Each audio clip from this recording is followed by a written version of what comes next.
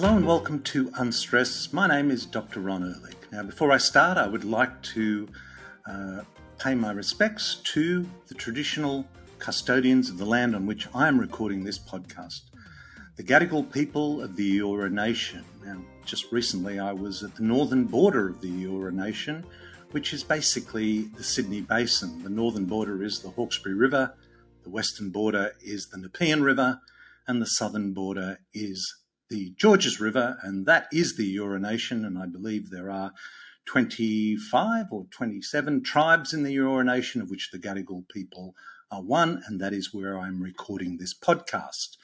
I would like to pay my respects to their elders, past, present, and emerging. Well, 2021, what a year. Now, one of the things that I have always prided myself on in the year that we've just had is that we've always promoted the idea of improving immune function, defining and redefining what holistic actually means, the fact that we are all connected and we are all affected by everything that occurs in the world, that the environment is linked to our health is linked to the environment, and a holistic approach to health is not some new age philosophy. It just happens to be the way the body works, and it happens to be the way the planet works. So that's been our focus. And in terms of improving immune function, we've dealt with many issues such as breathing and mental health and nutrition and environmental health and a whole range of issues that we've dealt with. I mention this because having been in practice now for 42 years, and I have been focused on a holistic approach to healthcare in general through that time. And many of you would know that specifically my focus has been on oral health and, broadly speaking, on stress. But on oral health, and I am actually a clinician still practicing, seeing my patients in Sydney, Australia, 2 days a week. And a very big part of my professional journey over the last, since I started studying dentistry, which is now 48 or so years ago, has been prevention. Preventive dentistry is something that dentistry can be very proud of, starting in the 1940s, championing the idea that sugar may cause tooth decay. Now, I've had the wonderful Sarah Wilson on as a guest this year. Sarah has written many wonderful books. She wrote, of course, I Quit Sugar, and I've often said Sarah's a patient of mine, but also I've got to know her over the years. I love what she does. I love what she stands for. I love how she writes. And her I Quit Sugar did more in the 6 or 8 years of its life than the dental profession did in 60 years. But that's not to say the dental profession wasn't championing prevention, as in the dietary aspect of prevention, as in keeping your mouth clean through good oral hygiene, and also stressing the importance of early treatment. Because if you have a small cavity, it's a very simple repair, and it's reasonably cost effective. If you let that decay go through to the nerve in the tooth, you're into extractions, root canal treatments, crowns, implants, dentures, literally thousands of dollars worth of work and far more treatment than you would ever need. And the reason I mention that is because during this pandemic, sadly, unless you can tell me differently, we have heard practically, in fact, nothing about prevention or early treatment. In fact, sadly, many people, practitioners who I know that have championed those things, have been brought before AHPRA, the regulatory body in Australia, and have been seen to be undermining the story of vaccination, as though vaccination was a one solution. And I think the other thing that is interesting about this pandemic is that it gives us a snapshot as to how our healthcare system works. And when you're dealing with preventable chronic degenerative diseases like cardiovascular disease, cancer, autoimmune conditions, diabetes, these conditions have a long course. They go on over years, 5, 10, 20, 30, 50 years, a whole lifetime. And so it's easy to manage these things and call it a healthcare system. But when it becomes an acute problem like a pandemic, if it's managed in the same way with one medication for the one condition, then we start to see flaws in the system. And particularly when we're not talking to people about prevention and early treatment. Now, very early on in the pandemic, I shared with you some of the information from the Orthomolecular News Service. Now, I would recommend that you visit that site because it has a wonderful resource dating back literally 20 or 30 years of terrific articles on orthomolecular, which is basically talking about the biochemistry of the body and what each cell in our body needs to function optimally, and how the environment impacts on that optimal function, and how we may take certain supplements to help support the environmental or nutritional assault we put on ourselves in our modern world. Now, I've been honoured to be on the editorial board amongst a group of 50 or plus incredibly well qualified medical and research practitioners. And I have to say I'm humbled to be in their company, and I've invited several of them on as guests in this last year to talk about immune function. People like Andrew Saul, Dr. Andrew Saul, the editor and founder of the Orthomolecular News Service, Dr. Richard Cheng, Dr. Thomas Levy, Professor Michael Gonsalves, Dr. Carolyn Dean, Professor Ian Brighthope. And the last guest episode we did this year was, in fact, this Monday with Professor Ian Brighthope, who was the founder of the Australasian College of Nutritional and Environmental Medicine and its founding president. And he is their ambassador, and Ian is a force in Australian healthcare. He's on the board of the National Institute of Integrative Medicine. So he, in that last episode, and I talked to him earlier in the year about medicinal cannabis and its effects, but also in the last episode we discussed immune function. Does it still matter? And of course it's a silly question, but it's one that needs to be asked in our current pandemic, because it's almost as though the only thing we have going for us is vaccinations. And look, I have had my double vaxxed with the AstraZeneca. I did that because this is part of a community. I am part of a community. I have known so many people in hospitality, in education, in tourism, in entertainment, in small retail, either as a retail owner or as a shop assistant. I know so many people in those situations.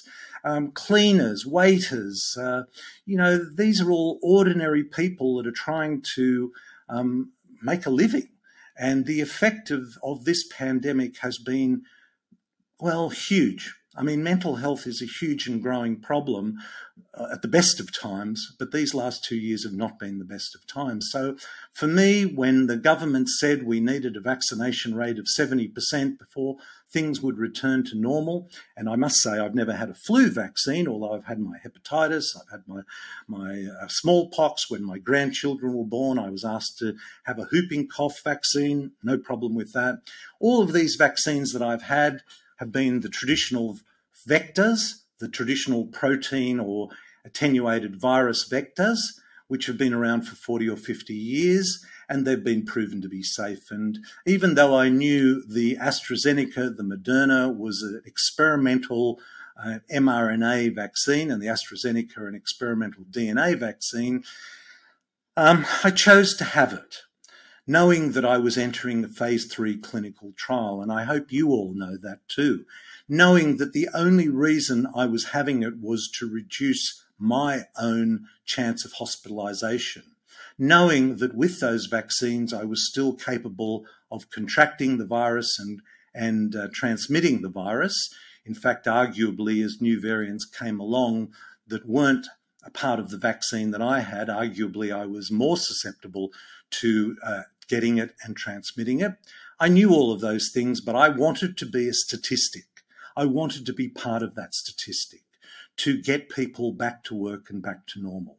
Well, as we are seeing now with the Omicron variant, as I see people are lined up around the street, most of them I would assume are double vaxxed. They're wearing masks and they're getting PCR tests to show that they are negative so that they can attend their Christmas celebrations, I can't help but be feeling a certain irony about the public health approach to this pandemic. And I'm not saying vaccines aren't an important part of that, but what I am saying is that prevention and early treatment should be the foundation on which it is built. It's the foundation on which my dental practice has been built for 42 years. And if I said to my patients, forget about coming in for a clean, we're not going to bother taking x-rays until I can see the decay with my own two eyes, or until you present with pain or an abscess, I don't want to see you. Just eat good food and brush your teeth, that's it. Until then, good luck. I don't need to see you until you're either in pain or we can see the decay. If that was my approach in my dental practice, I would have probably been brought before AHPRA and deregistered. Quite rightfully, that would have been it. Sadly, the approach that we seem to be taking publicly as a public health, as a government, as state and federal public health departments, public health is all about vaccinations, and I am not. That is why the focus for this podcast has been very much on a more holistic approach. This was the case before the pandemic. It will be the case after the pandemic, but it's never been more important than now. Which brings me to the year in review, and what a year it has been. We started off after our summer series. We started off, and by the way, the summer series, well, I'll tell you about the summer series coming up, but we started off focused on breath and intentional stress, and we talked to that legendary Bondi lifesaver, Dean Gladstone. I love Dean. I love what the Bondi Rescue team does now in its 20th season, and Dean is just the loveliest guy. He's now a breath. He's involved with breath training, the Wim Hof method, and building intentional stress to boost immune function. Then we talked to Natasha Moore and explored the pleasures of pessimism. What a wonderful idea in this current year. Before we refocused on airway and spoke to my mentor in New York, Dr. Howard Hindon, who is a dentist. He's still practicing after 60 years. He is president of the American Academy of Physiological Medicine, Medical Practitioners in Dentistry, Medical Medicine and Dental Practice. And Howard Hindon was talking about airway and the importance of airway. And then we talked about heart rate variability, and the wonderful Sharon Moore, a speech pathologist who's written a wonderful book called Sleep Wreck Kids.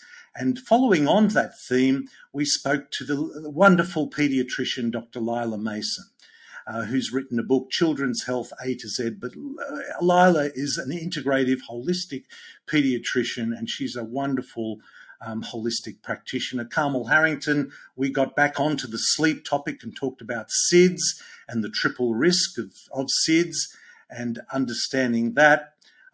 Then we focused on mental health, and we discussed with Sarah Woodhouse, You're Not Broken and Dealing with Stress. And we followed on through the year with Jacqueline Stone, who is a psychologist, talking also about stress, and Petria King, who talked about how trauma can be a gateway to some positive changes in your life.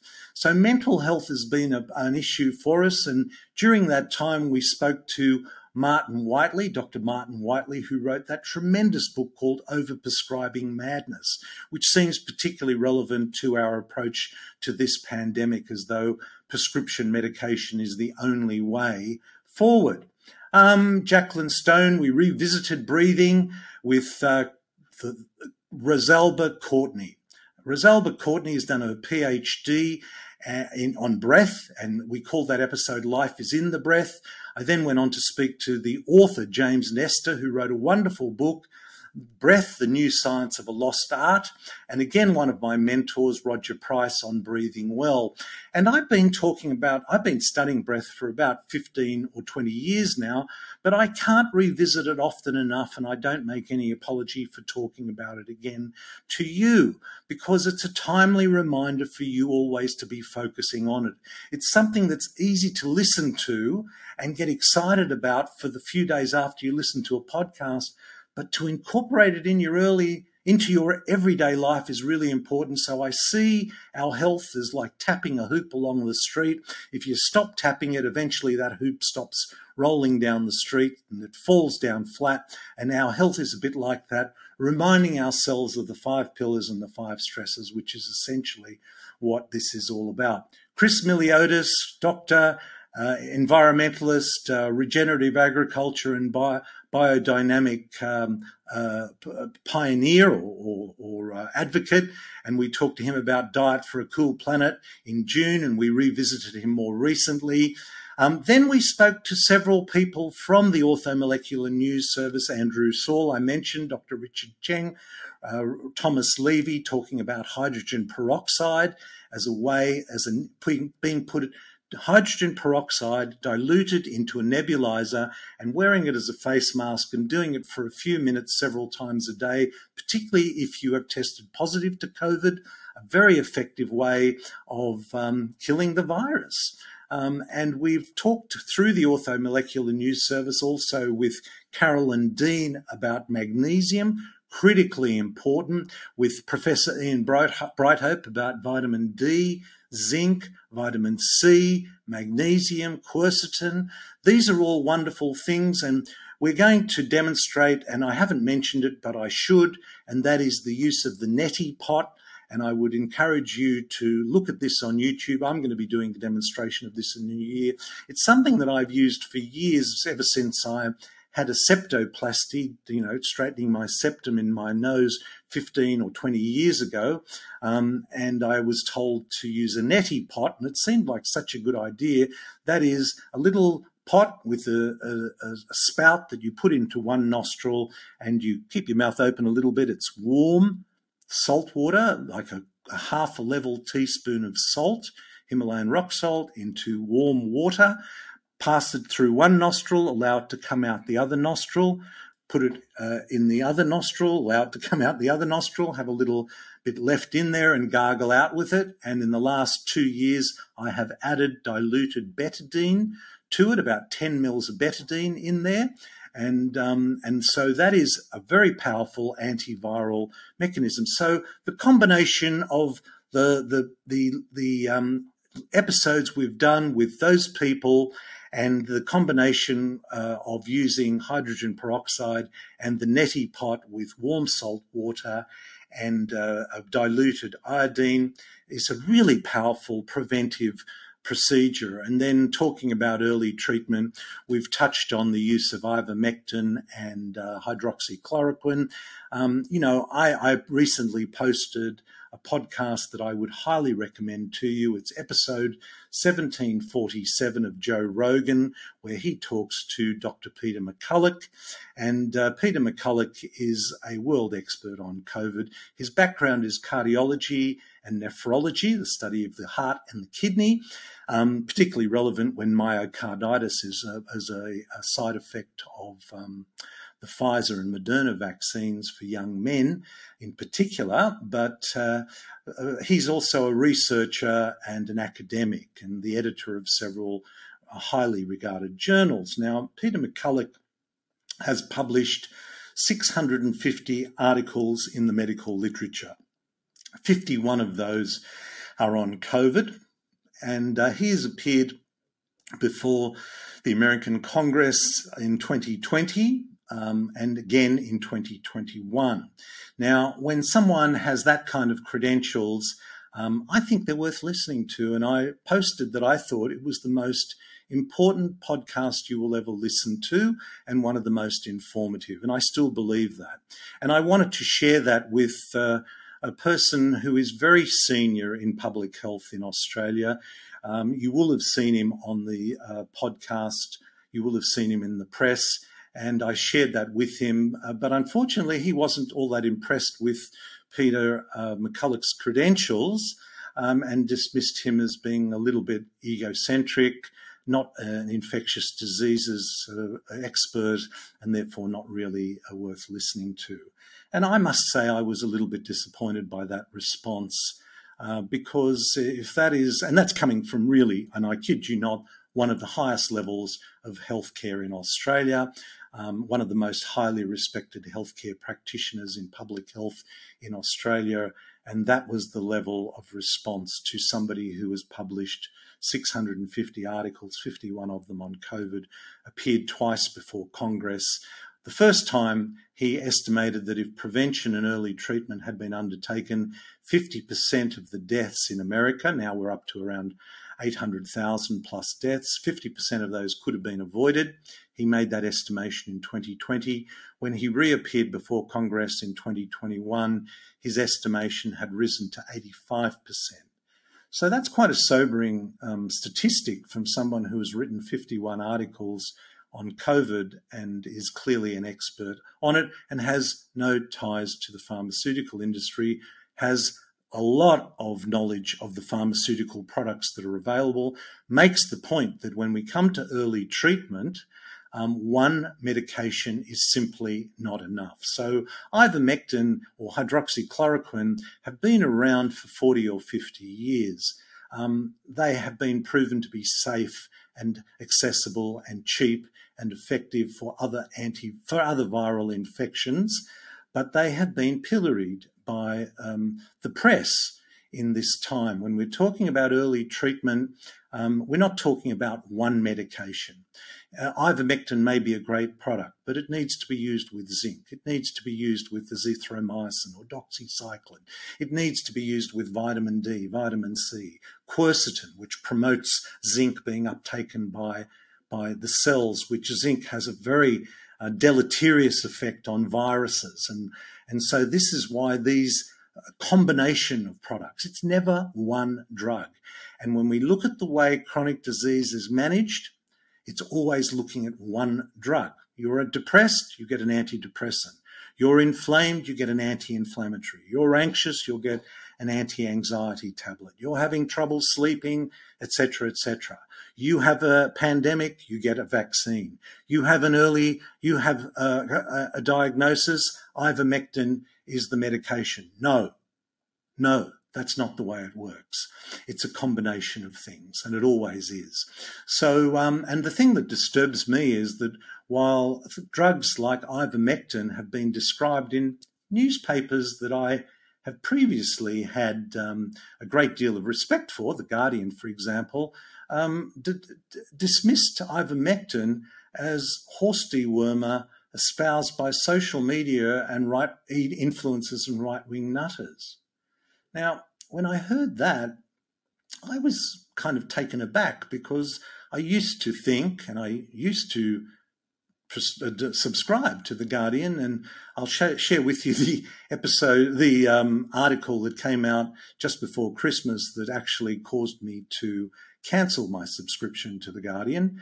I'll share it with you in a moment, but ivermectin was described as a horse dewormer and all the newspapers picked up on that. And I could not work out why newspapers are just not being critical of anything, just pursuing the same narrative. And then an article came out in one of the independent journals, making the point that actually the Gates Foundation had donated, this is public, had donated $350 million to various news organisations, including CNN, including the BBC, including The Atlantic, again, in a magazine that I used to have a great deal of respect for, including $12 million to The Guardian. And then it started to all make sense because the Guardian's description of the horse dewormer ignored the fact that ivermectin actually won a Nobel Prize for Medicine in 2015 for its effect on humans. It has been given as an antiparasitic and an antiviral to 4 billion people globally since it was first discovered in about the 1970s. And I think there have been a total of 4,000 or 5,000 adverse reactions in those 40 or 50 years and no deaths. So here we have a cheap, effective, accessible medication that has the potential to, in combination with other medications and supplements, turn an early diagnosis of COVID into a non-event. certainly avoiding hospitalizations and death. And yet the media have dismissed it as horse dewormer and right-wing nutters and social media influencers. That disturbs me. I mean, I have written a book called A Life Less Stressed, and I very often also reflect on why public health messages are so confusing and contradictory. I deal with it in my last episode a few weeks ago called Trust the Science, Can We? And I've always thought that it's the chemical, food and pharmaceutical industry's influence on all levels of government and health bodies, professional and academic, journals, right into the doctor's surgery and well-meaning practitioners. And I believe this, the vast majority of people are well-meaning, are just too busy to explore this.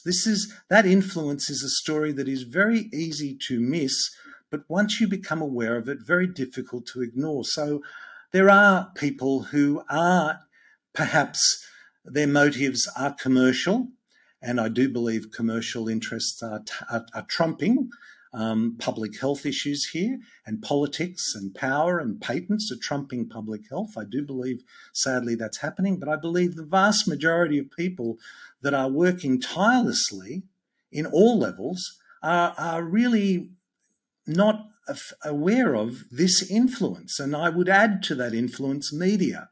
And that is why we have such a concerted approach and why social media, and I said this when I wrote my book, I thought that the internet was a way of democratizing information and making information available to all. But when I see YouTube and Facebook and Twitter and Instagram and Google fact-checking and shutting down any mention of prevention and early treatment as being anti-vax, right-wing nutters, social media influencers, I'm concerned by that, because public health should be the number one priority, which I'm sure many people would say it is. But unfortunately, the influence on industry is a story that is very easy to miss, but once you become aware of it, difficult to ignore. And let me just share with you the straw that broke the camel's back. This was an article that appeared in The Guardian on the 24th of December. And this is how I view things. I read things holistically and I see how they interpret it. So why does this article get my shackles up? Here's the heading, and tell me if you are concerned by this at all. Remembering that, as far as I know, dogs are carnivores. Wellness for dogs, why your pet needs vaccines, but not Reiki and raw meat. Some of what is on sale is total bunkum. Some is an easy way to spoil your pooch, and some is slightly more complicated. But raw meat and Reiki, no, which is a terrible thing to say for a carnivore, but there it is. According to The Guardian, raw meat is off the menu for dogs. It's much more important to vaccinate your dogs. And I'm not sure they're talking about a COVID vaccine, although it wouldn't surprise me. Look, we had other great guests during the year. Belinda Fettke is an absolute legend. And when we talk about veganism and we talk about public health messages and we talk about the influence of industry, Belinda Fettke is somebody who has done a great deal of research. And that's it. Well, that was in July. And in July, I did a Healthy Bite on that subject, why public health messages are so confusing. And I felt compelled to reissue the second episode we did with Dr. Gary Fettke, an orthopedic surgeon who had the temerity to suggest that eating too much carbohydrates and sugar would cause type 2 diabetes, and then spent 3 years defending his good name to AHPRA, the regulatory body. He won in the end, but incredibly traumatic. Controlling insulin is the key. We then went on still talking about immune function. We talked to Dr. Leland Stillman about light therapy, circadian rhythms and melatonin. The legendary, this holistic, integrative integrative gastroenterologist. I didn't think that was possible, but Dr. Pran Yoganathan is an integrative gastroenterologist, and Pran, on the 2nd of August, took us through on a fantastic voyage through the digestive tract. I asked him to take us on a journey from the moment food enters our mouth till it leaves our body. And we covered the whole digestive tract, but he stopped me and said, it starts even before we put food into our mouth through cooking and fermentation and how our food is grown. What an episode that was. What a guy he is. And then we explored a topic that I think is affecting us all, digital nutrition, with the wonderful psychologist Jocelyn Brewer talking about digital nutritional technological addiction, which then took us on to another addiction with Paul Dillon talking about the drugs and alcohol education, the war on drugs, and then talking to Nir Eyal about being addicted to technology and how to tear ourselves away from it. How to feel distracted and what to do about it. We then talked to Professor Robert Boy about vaccinations.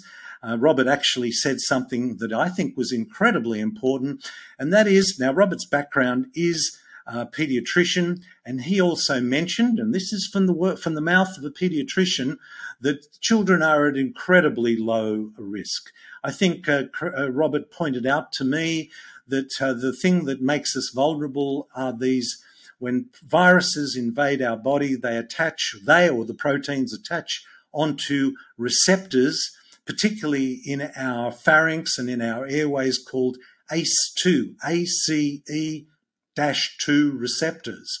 And that is what then triggers the cytokine storm and inflammation, and the whole thing cascades from there. So ACE receptors are really important, and that's why doing neti, using hydrogen peroxide, kills the viruses at that interface, right?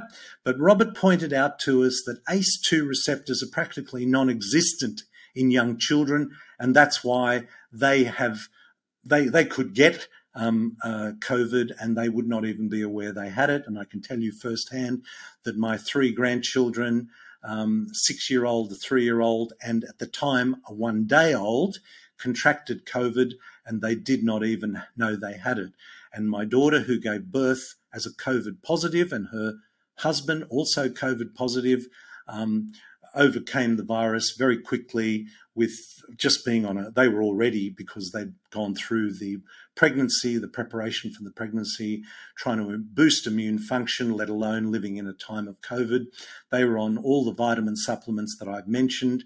And when they contracted it, they took ivermectin along with their vitamin D, zinc and quercetin, and they had no reaction at all.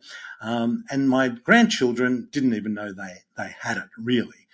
So Robert pointed out to me why that was, because children have no ACE2 receptors, which begs the issue of why we are rushing to include our children in a phase 3 clinical trial. And again, this is the media reducing the discussion about childhood vaccinations to either you're for vaccinations or you're an anti-vaxxer. That is just not the issue.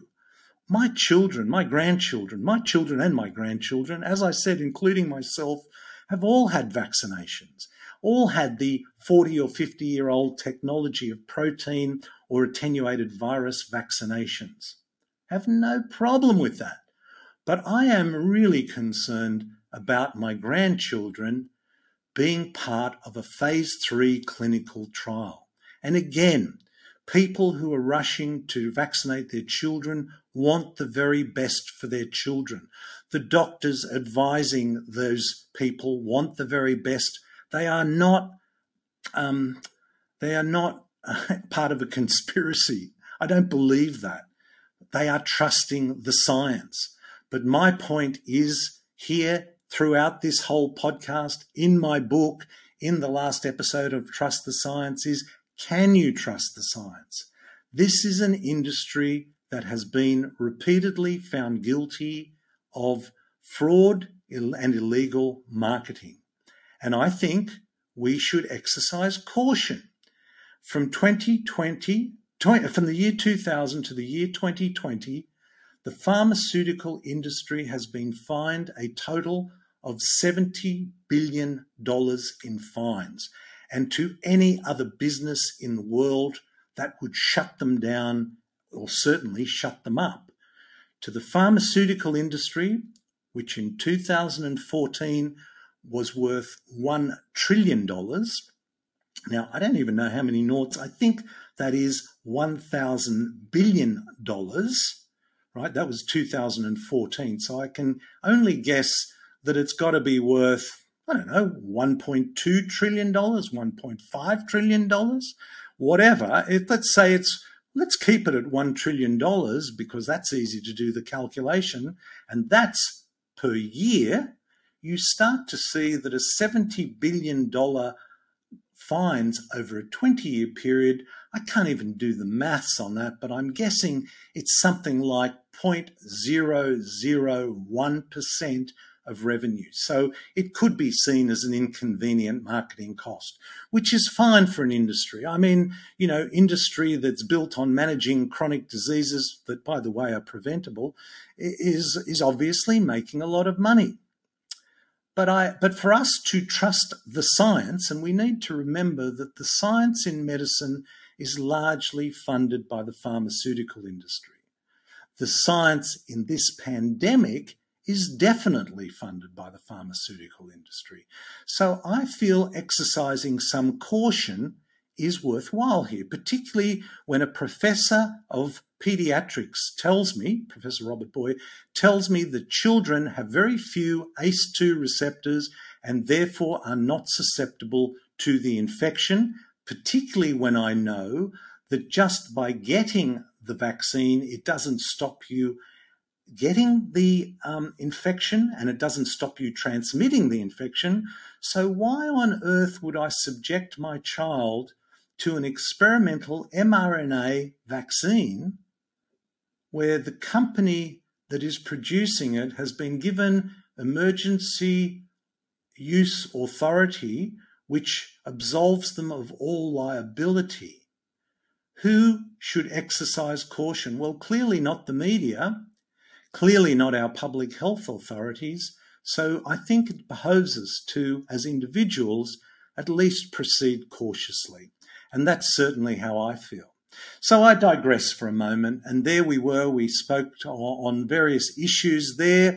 Then I spoke to Professor Frederick Leroy, The Politics of Nutrition and the Great Reset, and one could argue we then went on in the same week. So on the 13th of September and a week later spoke to another legend in my mind, Helena Norberg Hodge, Globalization and Local Futures. Now, Helena has been working tirelessly for 40 years, and Professor Frederick Leroy is a great commentator and academic on this. His background is bioengineering sciences and applied biological sciences.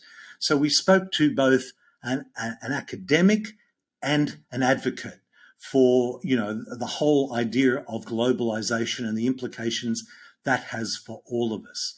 And then we got back onto mental health. And then we spoke to the wonderful Professor Julia Ruckledge, talking about the better brain. Now, mental health is a huge and growing problem. We know that. And it's perhaps sobering to learn, while we were talking about vaccinations for children, to learn that the ABS, the Australian Bureau of Statistics, put out recently a statistic saying what the greatest cause of death was for 5 to 16-year-olds, particularly relevant when they are being lined up for vaccinations. And the greatest cause of death, according to the government's Australian Bureau of Statistics, was suicides. Now, we know mental health is a problem. We know social media is having a huge impact on that. We know that one of the greatest things about Homo sapiens as a species is our ability to come together, to collaborate, to communicate, to co-regulate. When we are feeling stressed, to give each other physical and emotional support. So for us to be isolated is a huge challenge to our mental health. And when we look at the number of children that have died in 2020 from COVID, I think the number would be close to zero. So the statistic is, this is from the ABS, the causes of death from COVID in 2020, zero. Children 5 to 17, 99 deaths in 2020. When they include 19-year-olds, that number jumped to 200. So I think it's fair to say that this is a problem when we look at it holistically.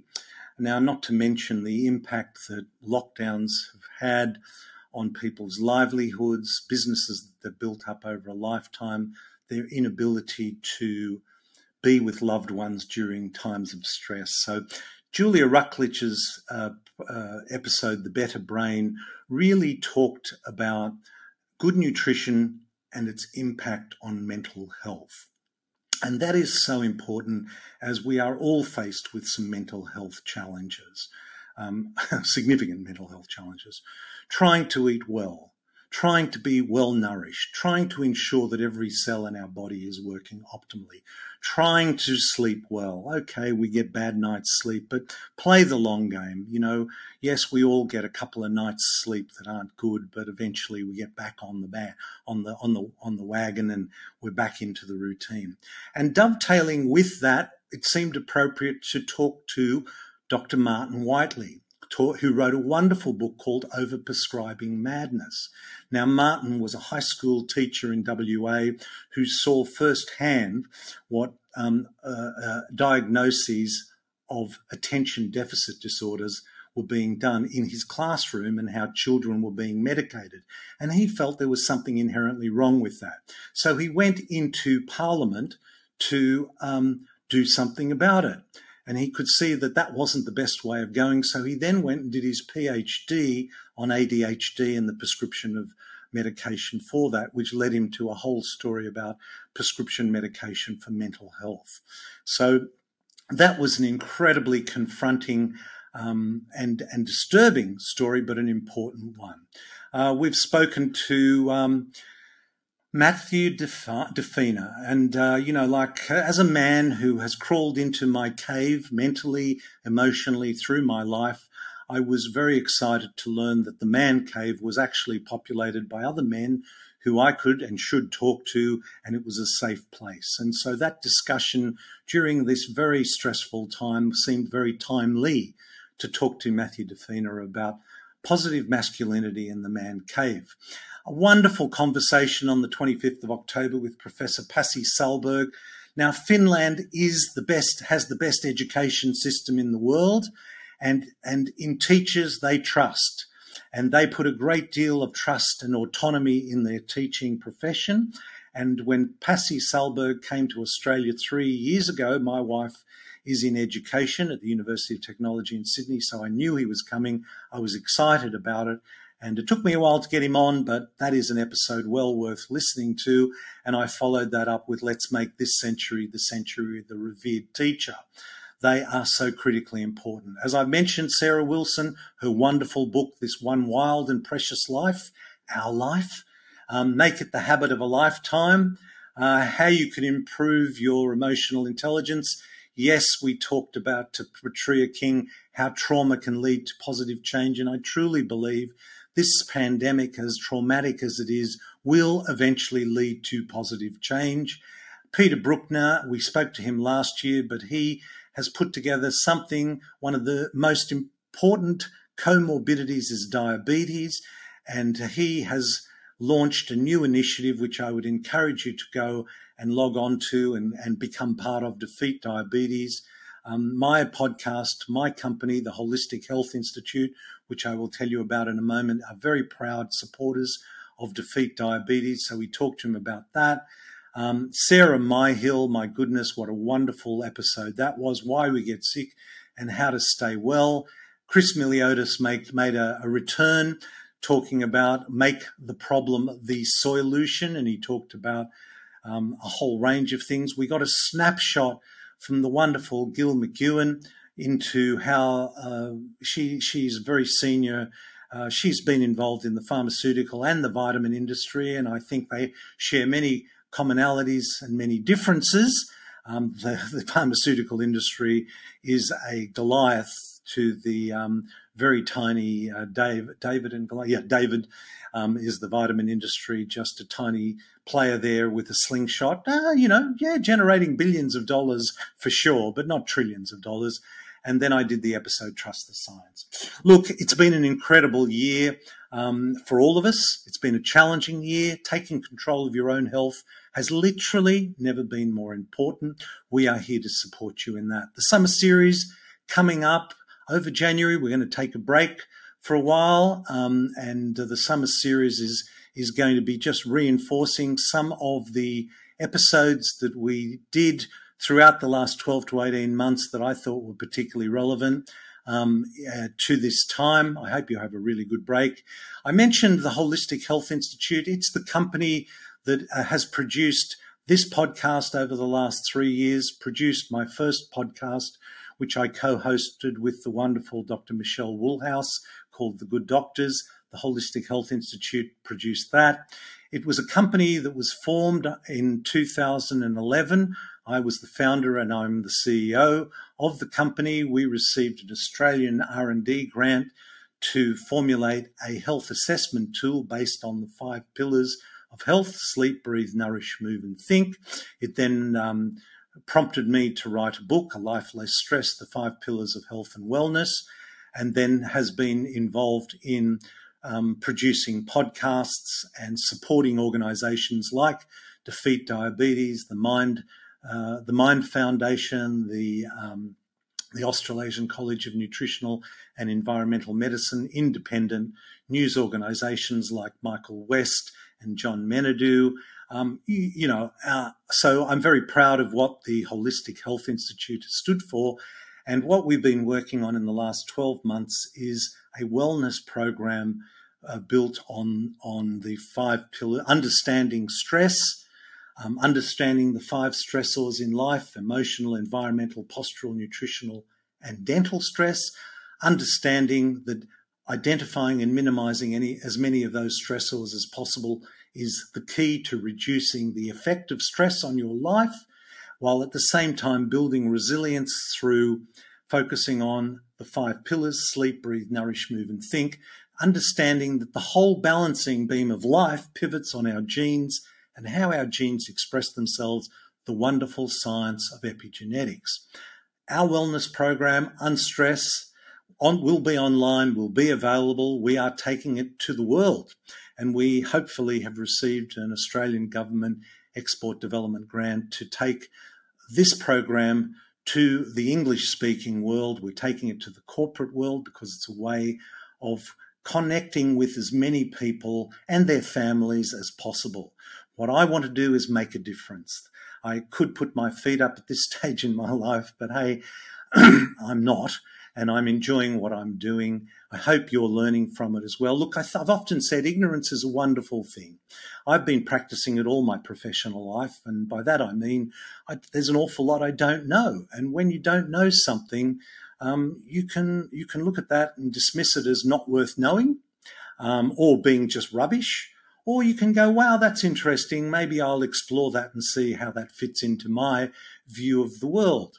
That is ignorance at work. And as I said, I practice it often.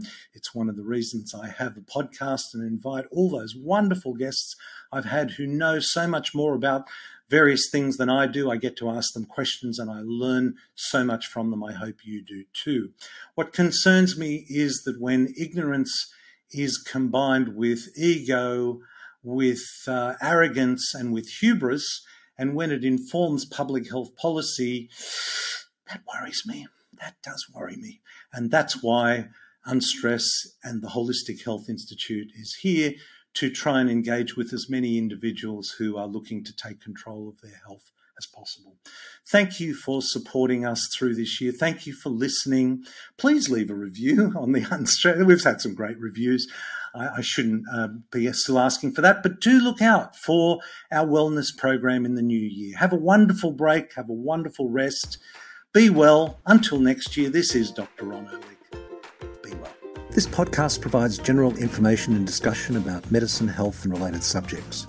The content is not intended and should not be construed as medical advice or as a substitute for care by a qualified medical practitioner. If you or any other person has a medical concern, he or she should consult with an appropriately qualified medical practitioner.